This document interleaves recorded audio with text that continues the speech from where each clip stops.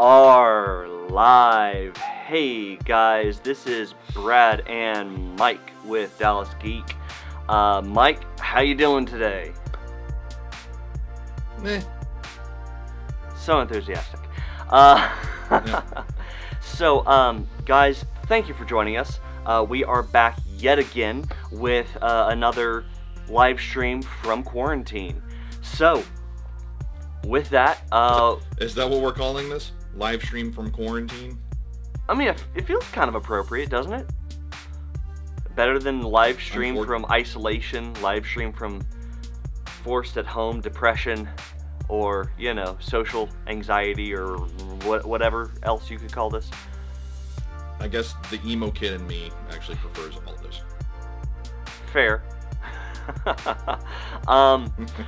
But with that, guys, as always, if this is your first time to join us, please do not forget to like the video and follow us on Facebook and subscribe over on YouTube. There should be a little button right about here on the screen. So I please. can't find the button. Where's the button, Brad? That feels more like a you problem, but Where's the damn button? With that, so what we're talking about today, in case you did not see the title of this video, we are going to be talking about the 1960s Batman. Yes, Adam West, Burt Ward, for some people, the defining Batman. And we're going to see if... Those people are bad people. We're going to take a look at this and see if, looking at both the series and the movie, if either of those could actually survive in today's pop culture environment, especially considering what the MCU has given us, both in terms of the super serious superheroes as well as the comedic, to give more of a modern equivalent to the 1960s Batman, as well as all of the many superhero parodies. So, could Adam West's version of Batman survive today and be as popular as it was? And what advice do we, as hardcore movie fans, think could have made it fit in with today? So, yeah, Mike, what do you think? I guess it could work today. I guess as a... I don't want to say to the level of R-ratedness as a Mel Brooks parody, but if... Wow, okay. But I mean, if you think about it, History of the World, Spaceballs, Blazing Saddles, Robin Hood Men in Tights, all of those were kind of Young Frankenstein. They were all caricatures and they were all over-stylized parodies of a genre-style film. I think if you were going that route, it could work. A la the original Casino Royale. Mm-hmm. But in terms of like a standalone, it's going to have the same tone as it did in the 1960s, but set in modern day.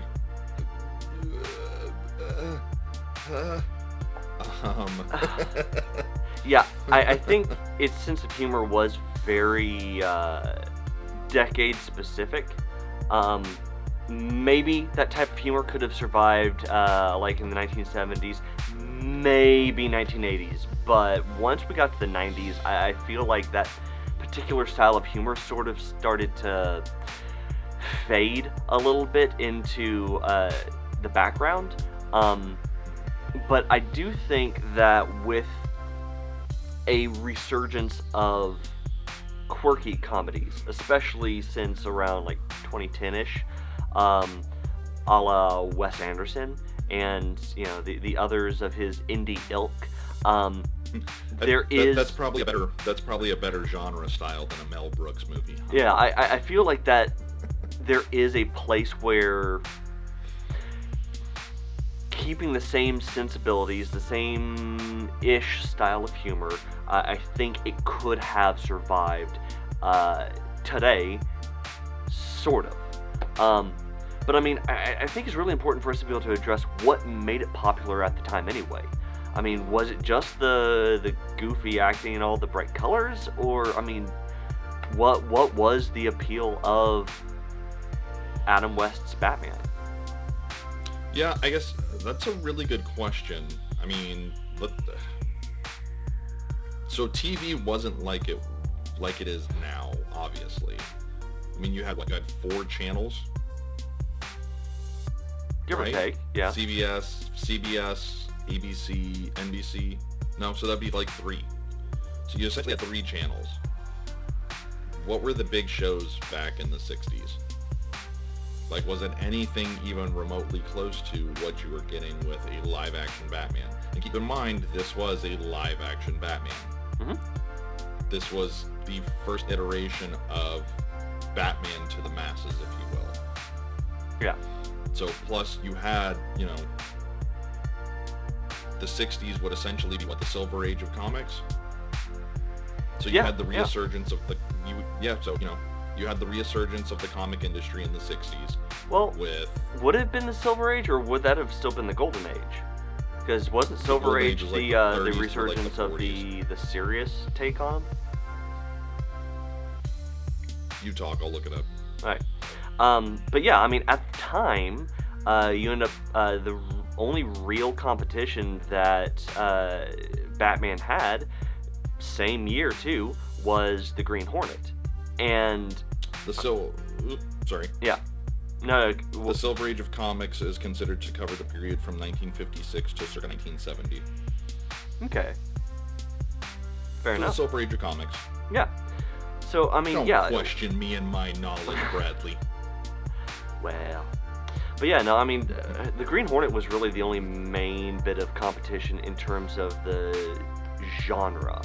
Right. But, I mean, you go in and you want to talk about popular shows that were in the same vein of style. Yeah. Can I guess some? Sure, go for it. We're going to have I Love Lucy. Mm-hmm. Yep. Bewitched. Yep. Brady Bunch. Yeah. Damn, it's almost like I know stuff. Star Trek. Lost in Space. Yeah, Star Trek. Yeah, Star Trek would have been 66, yeah. Mm-hmm. Even Get Smart. Oh, God, yeah, that would have been... Wow, okay. And, of course, just about everything classic Hanna-Barbera. I mean, you want to go animated, but still similar sense of humor. I mean... Yeah, I think we were, Scooby-Doo debuted in 68 or 69, if I remember right. But you had all Jetsons, the Looney Tunes. Flintstones. Yep. Yeah. So I mean, I'm about to say, with it being kind of the golden age of the Hanna-Barbera run, it makes sense for it to be a kind of essentially presented as a live-action comic book with the pow and the whams popping up on the screen and the vibrant colors and the way overacting from the villains and from Adam Wee. And I mean, it's really important to remember that up until the time that this version of Batman came out, both in the comics and the TV show, there had been a real push publicly to try to lighten the mood of comic book heroes, because after the events of World War II, things got really dark, and we started to see what would be considered today pretty normal, but at the time was very mature sensibilities being brought into comic books, and that was not exactly what parents wanted their kids reading, because at the time, comic books really were seen as a very kid-oriented medium. So, which is funny because there's one flagship character that was literally made as war propaganda. But hey, let's be fair. Multiple superheroes got the chance to punch Hitler. I'm just saying. It wasn't just the one. How many of them did it on the cover of their first issue? I mean, yeah, sure, we got copycats. Yeah, no, I mean, it was... I think the sense of humor that we got out of it, the sense of... The sense of the community that the show and the movie were speaking to, it was a very unique time, and I think, especially now with how serious everything has gotten, and with how honestly depressing life has kind of started to turn in the last decade-ish. Depending on how far back you really want to take this. I mean, there is more and more rumbling within the pop culture fandoms for a need for something lighthearted. So I can totally see a potential resurgence of this version of Batman if given the chance and the right director. The problem, as we continue to touch on, is it has to be done with a very specific style to it, because if you don't, you're going to lose a sense of humor. I mean, looking at the other shows from the 60s and 70s that have attempted to be given a modern TV or movie remake, like Bewitched, like terrible, The Green Hornet, like... I mean, had its moments. Even Wonder Woman, Charlie's Angels. Are we talking about the show, or are we talking about the rebooted movie, or the other rebooted movie? Either, honestly. Get Smart. I mean, you had... Wasn't bad. Even Hawaii Five-0. The Man from U.N.C.L.E. I mean, we could honestly go on, because there have been so many attempts at... trying to take something that was popular in the 60s or 70s that had that heavy sense of camp and give it either a more serious makeover, which sometimes works. Like, I mean, Hawaii Five-0's show had survived how many seasons and seemed to be more or less a critical success. 8 or 9, right? Yeah, and then for like almost a decade. Yeah, and I mean, even then you had the Man from U.N.C.L.E. was given a super serious makeover, and that did pretty decently. I mean, I wouldn't necessarily say it was like massively fantastic, but I mean the ratings came back pretty decently, and the box office returns were kind. So I mean, remember, Guy Ritchie does not make bad movies. Well, Arthur. Name one. Don't worry, I'll wait. Arthur. Okay, Charlie name Hunnam. 2. But yeah, I mean... No, look, I think... Sometimes trying to take the comedy and making it serious doesn't work, but at the same time, you look at Bewitched, or, I mean, honestly, even... I mean, I know I'm going to get some pushback from some people, but even the remake of Get Smart, you try to give it a modern humor sensibility, and you lose the charm of it, because it's not that it was a comedy, it was that it was a specific type of comedy, because the emphasis was on the camp more than the comedy itself, and that matters. Like, camp and comedy, while similar, are not the same. That seems to be the thing that that seems to be the other issue that everybody keeps running into, is that everybody that wants to remake these shows from the 60s and 70s automatically thinks that they're going to be comedies. Yeah. Charlie's Angels, let's make it a comedy. Wasn't a comedy. Starsky and Hutch, let's make it a comedy. Wasn't a comedy. Or it was a comedy and they want to make it, and they just don't think that a comedy would work in today's audience. So, you know, you can't even crack a joke. You know, that's not right. But I think, you know, I don't think that you're wrong to say that it could survive in today's, you know, I guess climate would be the right word to say.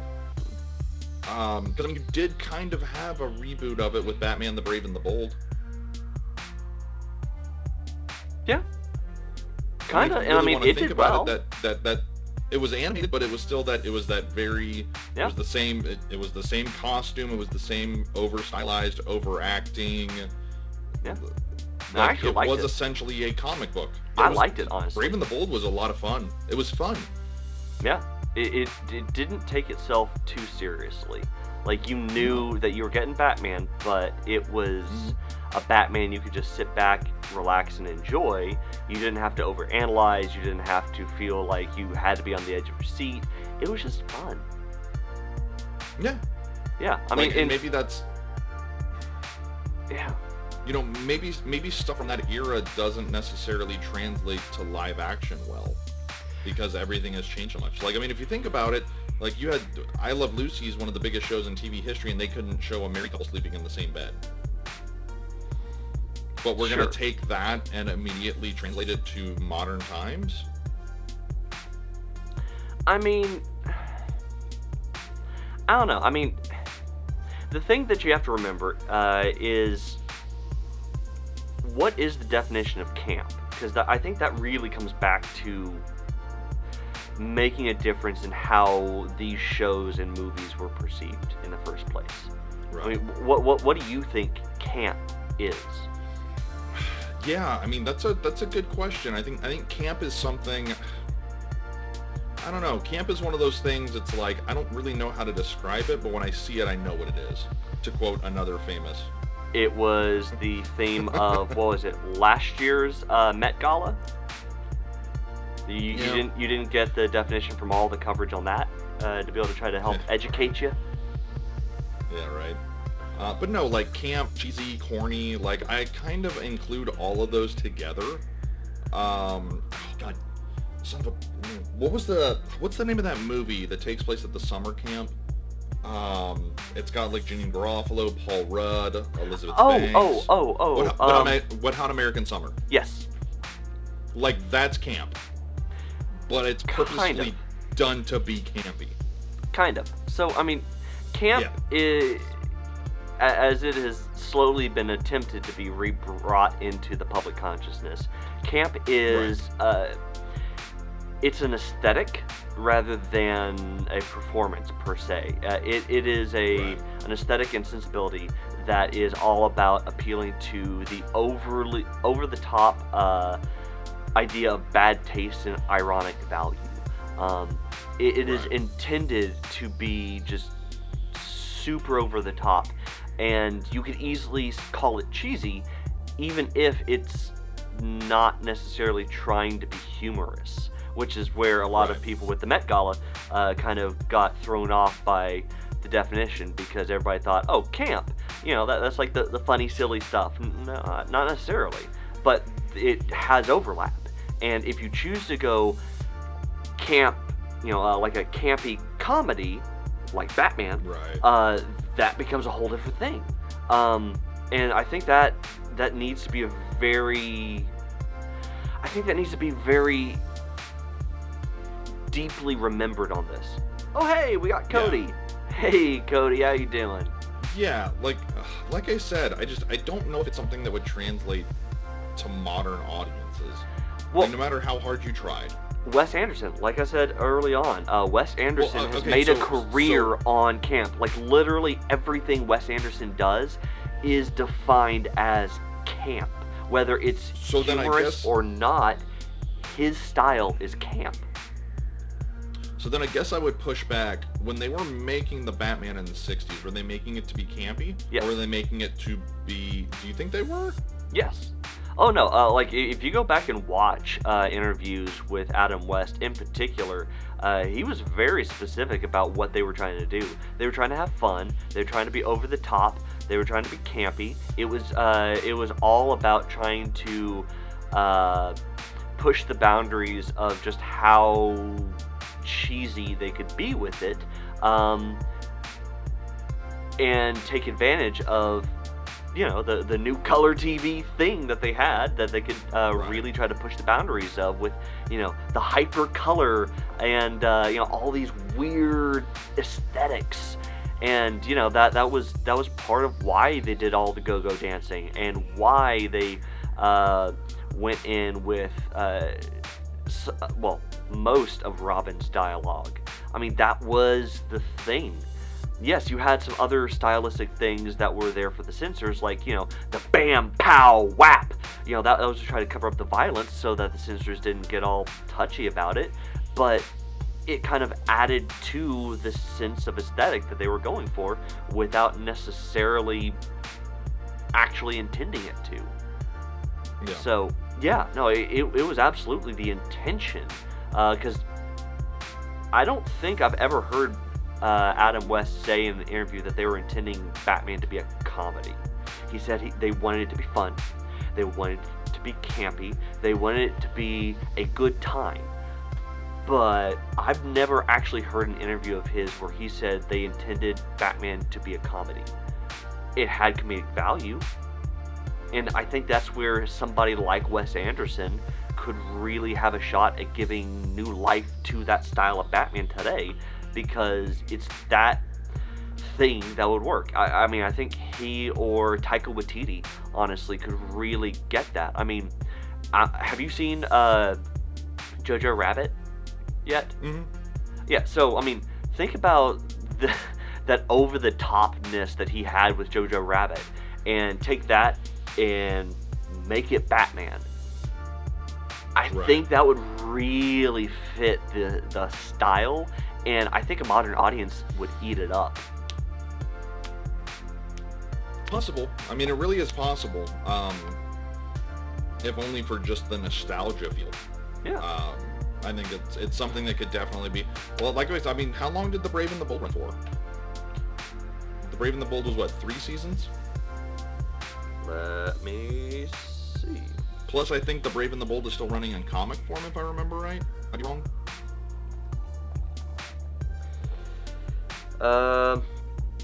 Batman the Brave and the Bold made it 65 episodes or 2 seasons. 2 seasons, okay. Yep. 08 to 2011. Yeah, so 3 years, yeah. As for comic,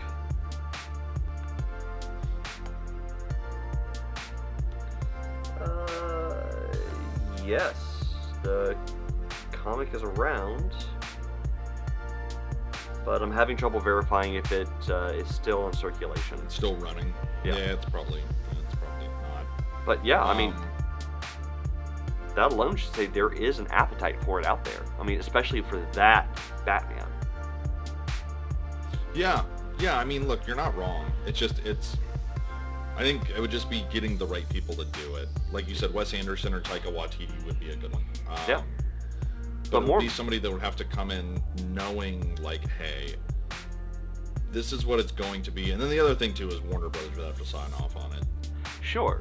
But, I mean, think about it like this. Without trying to replicate and replace the exact actors that were involved with it, because there's no way that you would ever find an audience willing to accept somebody intentionally trying to copy the performance of Cesar Romero or Eartha Kitt or Adam West or Burt Ward or Batgirl. Keep talking. Dang it. Anyway, I mean, you're never going to find anybody that is going to be willing to accept somebody trying to copy that performance and be them for the sake of the movie. But to be... Yvonne Craig. Thank you. But to be that variation of the character, like to be the Eartha Kitt style of Catwoman, to be the Cesar Romero style of Joker, with or without the mustache, your call. I mean, I think that is a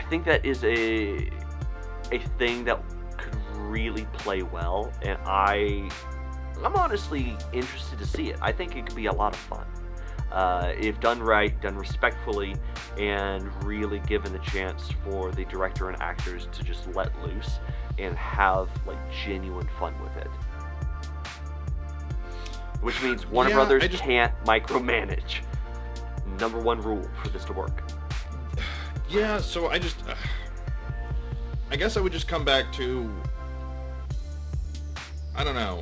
It's weird because, well, so they tried it with a live action adaptation with Superman Returns with a different character. And it was still that Richard Donner, Chris Reeve style, and it just didn't translate. Kind of. The problem that I think that had was a lot less the actors or the director or the story. I think it had a lot more to do with the tone. Because, I mean, look back at the actual first two Superman movies, the Richard Donner versions specifically. Yeah. There was more of a lightheartedness to it, not just in the way the characters were portrayed, but even the aesthetics. I mean, the fact that the Superman Returns aesthetic had a little bit more of a dim, slightly desaturated at times feel, it didn't really have the same personality. Like, the ideas were all there, but the spirit of it wasn't quite in the right place. And I don't. That's where you and I are always going to disagree, because I still think that was a better adaptation of a Superman film than anything Zack Snyder did. Come at me, fanboys. Oh no, I'm not saying that was a bad movie per se. I don't think if you're gonna hold it up against the best of Richard Donner's Superman, I don't think it holds up, because I think it's kind of like the difference between Star Wars the original trilogy and Star Wars the sequel trilogy. The ideas are all there, but the spirit, the essence of the original concept is just not quite fitting. Like, you know what it should be. Everybody remembers that feeling, but there was just something about the creative process making it just miss the mark, in that it never quite convalesced back into the same spirit. And I think that... and I would disagree. I think that's kind of the same thing. Like, I think it was close. I don't think it was exact. I think Force Awakens was.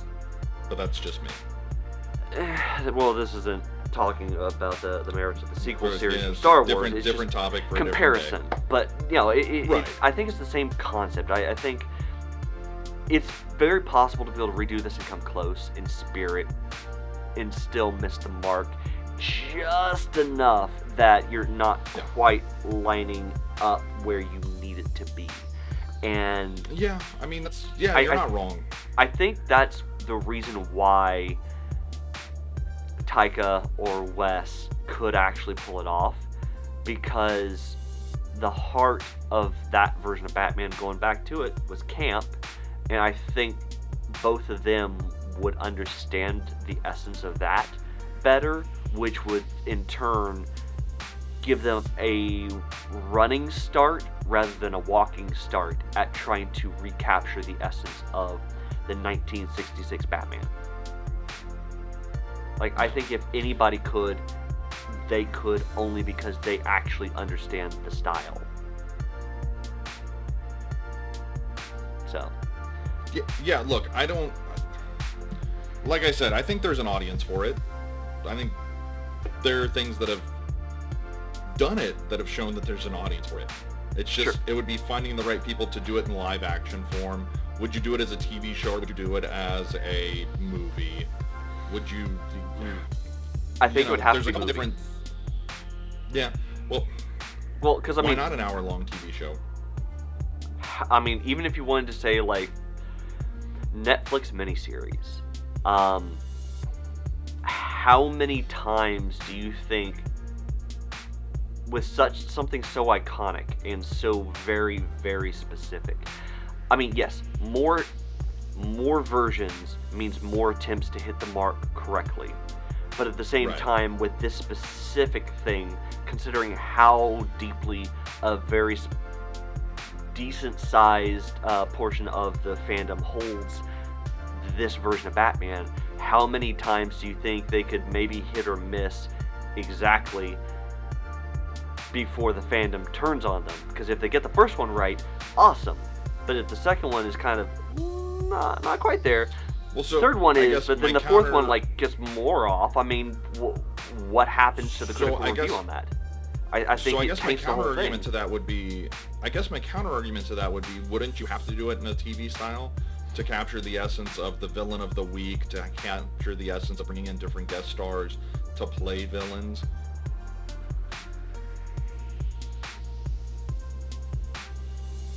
Maybe. I mean, maybe if you 'Cause did that was like the big- a 'cause that Disney was one Plus of the big- style, where it was like Right. you let them do like 25, 30-minute installments. You actually put it out week after week rather than all at once, so you give people time to digest it. Yeah, maybe that actually could work. Because remember, a big draw of it too was what actor's going to come and play this character. True. Okay. I can see that. Yeah. So I think that was a big draw for it. So I mean, if you don't have that, then that's a big part of what made it so iconic. Gone. Okay. No, I see that. I see that. Okay. Do you see it, Bradley? I mean, you gotta understand, while this is not my favorite version of Batman at all, I 100% respect this version of Batman, because I will recognize without question that if the 1960s Batman comic and show and movie didn't exist, we would not have the Batman we have today, because it would not have survived. I respect this portion of history, and I also respect the fact that even the modern, darker versions of the stories continue to throw back references to these Golden Age stories in one way or another, because they mean something to the overall history, the legacy of Batman. Yeah. I mean, look, I guess I look at it this way. If it could survive what Tim Burton did to it, it could survive anything. And that's where you and I are going to have to disagree. I think Tim Burton is part of the reason why Batman... I think Tim Burton is the reason why Batman survived long enough to have an animated series and for Nolan to have a shot at it. I think if they went straight to Schumacher and didn't go Burton, Nolan would have never had his shot. Possibly. Very possible. So. By the way, did you tell people what we're calling this segment? No, actually, I don't even think I put it in the description of the video. I just kind of said generally what we're doing. What are we calling this segment? What are we paying you for, Brad? What are we paying you for? I mean, you got to pay me first to be able to ask that question. That's fair. That's fair. Sorry, I'll take care of you. Don't worry about it. So we're calling this "Does It Hold Up?" You know, in the modern climate with not a lot of news coming out and everybody getting nostalgic for remembering the times when they weren't stuck inside dealing with their families all the time, we figured this would be a good time to bring something out where we can go back and look at something that everybody maybe looks at through rose-colored glasses that probably doesn't need to be looked at through rose-colored glasses. And we just thought, naturally, why not go with the 60s Batman to start? But there will be more to come. Mm-hmm. Now, the big question I think everybody should be asking is, will we or won't we do Tropic Thunder? Oh, we're doing Tropic Thunder. Ooh. We're doing Tropic Thunder. I don't know if I want to touch that one. So if Rogan can do it on his podcast with Downey Jr., then we can do it. Okay, A, we're not Joe Rogan, and B, look, we don't have Downey Jr. on here. Oh, just now, let if me we make did a get call. him, I got then you. I'd say yes, we have to talk about it. I got it. Look, we're talking about Tropic Thunder, if only for the fact that it came out in possibly what was one of the most stacked years for movies ever. Fair, but let's save that as the treat to top off, at least a multi live stream run doing this. Use it as the reward for sticking around. Yeah, you have to build up to it, because remember, like Downey Jr.'s character says in the movie, you don't ever go. Family friendly. And so with you're gonna need that censor button ready for the Tropic Thunder episode. Then we will work out the kinks on it. But with that, guys, thank you so much for sticking around this long. We absolutely appreciate it. Once again, if you missed it at the beginning of the video, please, if this is your first time to watch us, do not forget to follow us on Facebook and subscribe. Click the little button right here on the screen to subscribe on YouTube. And of course, still don't see a damn button. And of course, don't forget to like the video and share it with your friends. We absolutely would appreciate that and would love to get their thoughts on everything. And if you've stuck around to this point in the video, question of the day, which I realized we should have said much earlier than this, for retention. Question of the day, though, down in the comments, please tell us what were your thoughts on the 1960s Batman, and do you think that it would have a shot at surviving in today's movie environment? So please go ahead and tell us down in those comments. Feel free to disagree with Brad completely, because I do it all the time. Yeah, that seems fair. But yeah, please tell us down in the comments, and until next time, this is Brad and Mike with Dallas Geeks saying, see ya.